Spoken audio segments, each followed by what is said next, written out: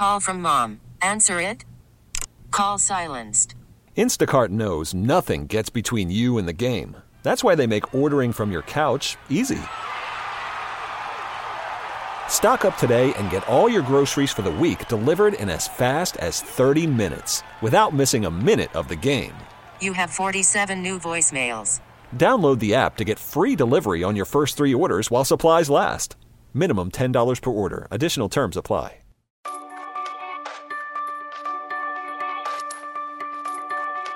I want to just work forward, and I want to make sure that everybody knows that we are committed to the safety of our students. We're committed to the safety of our staff. We're going to work together. There's some really good things in this agreement. There's some really good things that are going to continue to strengthen and build on the procedures and on the safety protocols that we put in place. Expanded testing. Welcome to WBBM In Depth. I'm Lauren Brown. Chicago Public Schools reopened today for in-person learning after being closed for 5 days as the Chicago Teachers Union and the city went back and forth on COVID safety protocols due to the rising cases from the Omicron variant. I spoke to WBBM's Bernie Tafoya about what we can expect as this continues to unfold. Today, CPS went back to in-person learning. Can you talk to us a little bit about what it took to get to this point? Well, it took a lot of wrangling, to be honest. The kids lost out 5 school days. Teachers were out 4 of those days. They went back yesterday. And keep in mind, the union rank and file are going to be voting today. So we'll find out later today whether or not they accepted it or not. And even if they don't accept it, there'll just be more negotiations going on. I don't believe that there would be a return to the teachers going back and not being at work. But the teachers were of the opinion that it's not safe to be in schools, while the school system and health officials say it was safe to be in schools, and that if there are problems at individual schools, that's where they should be dealt with, not on a district-wide basis where you shut everything down and have everybody go remotely for 2 or 3 weeks and wait till the surge ends and then return to in-person learning. They say that was a recipe for disaster really last year when so many students lost out when the district was on remote learning. So there was a lot of tugging going on. And like I said, even health officials were saying that in school is where kids needed to be.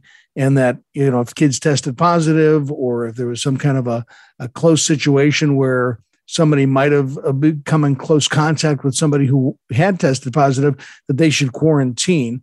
And so now it comes down to what happens next. It could be that if they agree on the metrics, that if a certain percentage of classrooms or students in a class test positive or teachers test positive and can't be in school, that those schools might shut down and go to remote learning for a specific amount of time.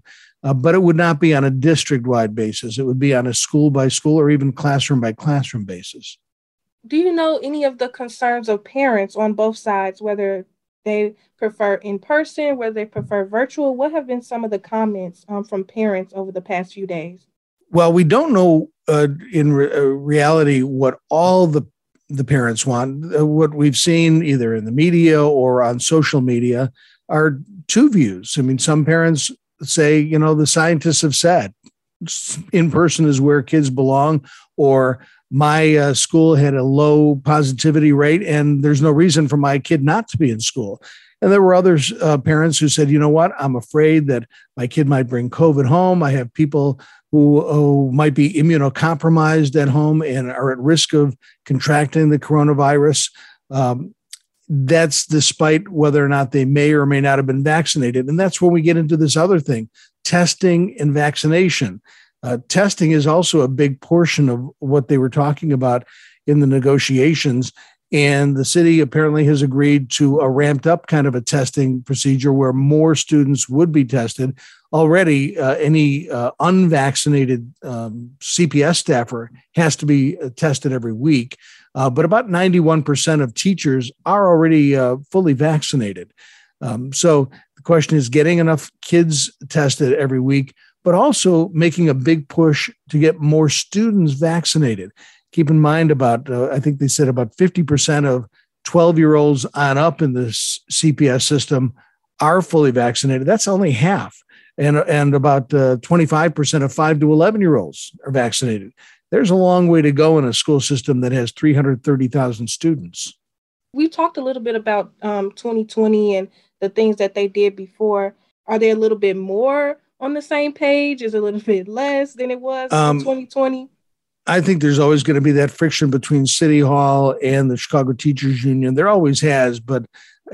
But in particular, there's been a real Donnybrook between the Lightfoot administration and the current administration of the Chicago Teachers Union.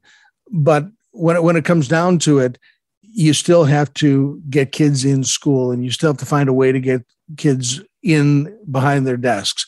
As the mayor said, nobody really wins when you have kids out of school, even if it's a fight over COVID safety precautions, which the city said were already being taken. And so, we'll look back on this and wonder, was that the right approach for the teachers union to do by keeping kids out of classes for 5 days? Would it have made much of a difference? And how much learning did the kids lose? Remember, they'd just come off of a winter break for a couple of weeks. Then they went back for 2 days, and then they were off for 5 days. When you think about what's next, what have you been hearing so far? I know that you said they're going to vote later today. What has it been looking like is going to come out to today?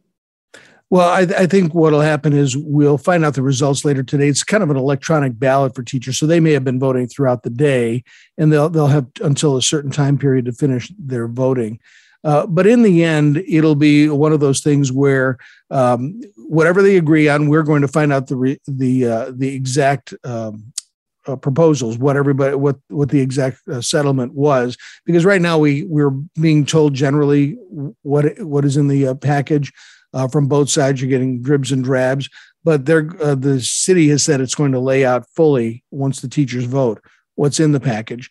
And then I guarantee you that both sides will try to keep each other honest in saying that, you're either not keeping up your end of the bargain, or you one side or another is not doing the best it can to get this problem dealt with. And keep in mind, they all have the same goal.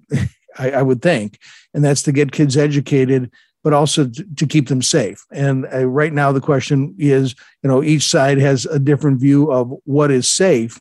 Although, as we started out this whole process, a couple of years ago, everybody said, believe in the science. And then the public health officials were saying, well, the science says that schools are a low rate area for transmission, that kids don't generally, even when they're next to another kid for a long period of time, they're not always going to be transmitting coronavirus. And so, the question is, well, do you listen to science one time, and then when you don't really like what the science says, do you act in a different way? Well, all I can say is it's probably not the last you've heard about accusations or back and forth between the Chicago Teachers Union and the 5th floor of City Hall. That was WBBM's Bernie Tafoya. Stay tuned to WBBM for the latest on this developing story. Thanks for listening, and be sure to subscribe on the Odyssey app, Apple Podcasts, or wherever you get your podcasts.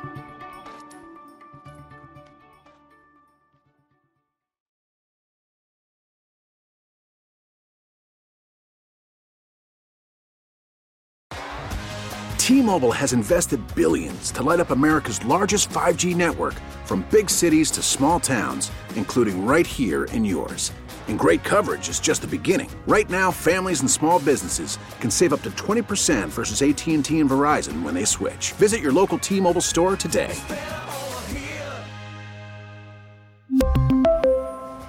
Plan savings with 3 lines of T-Mobile Essentials versus comparable available plans. Plan features and taxes and fees may vary.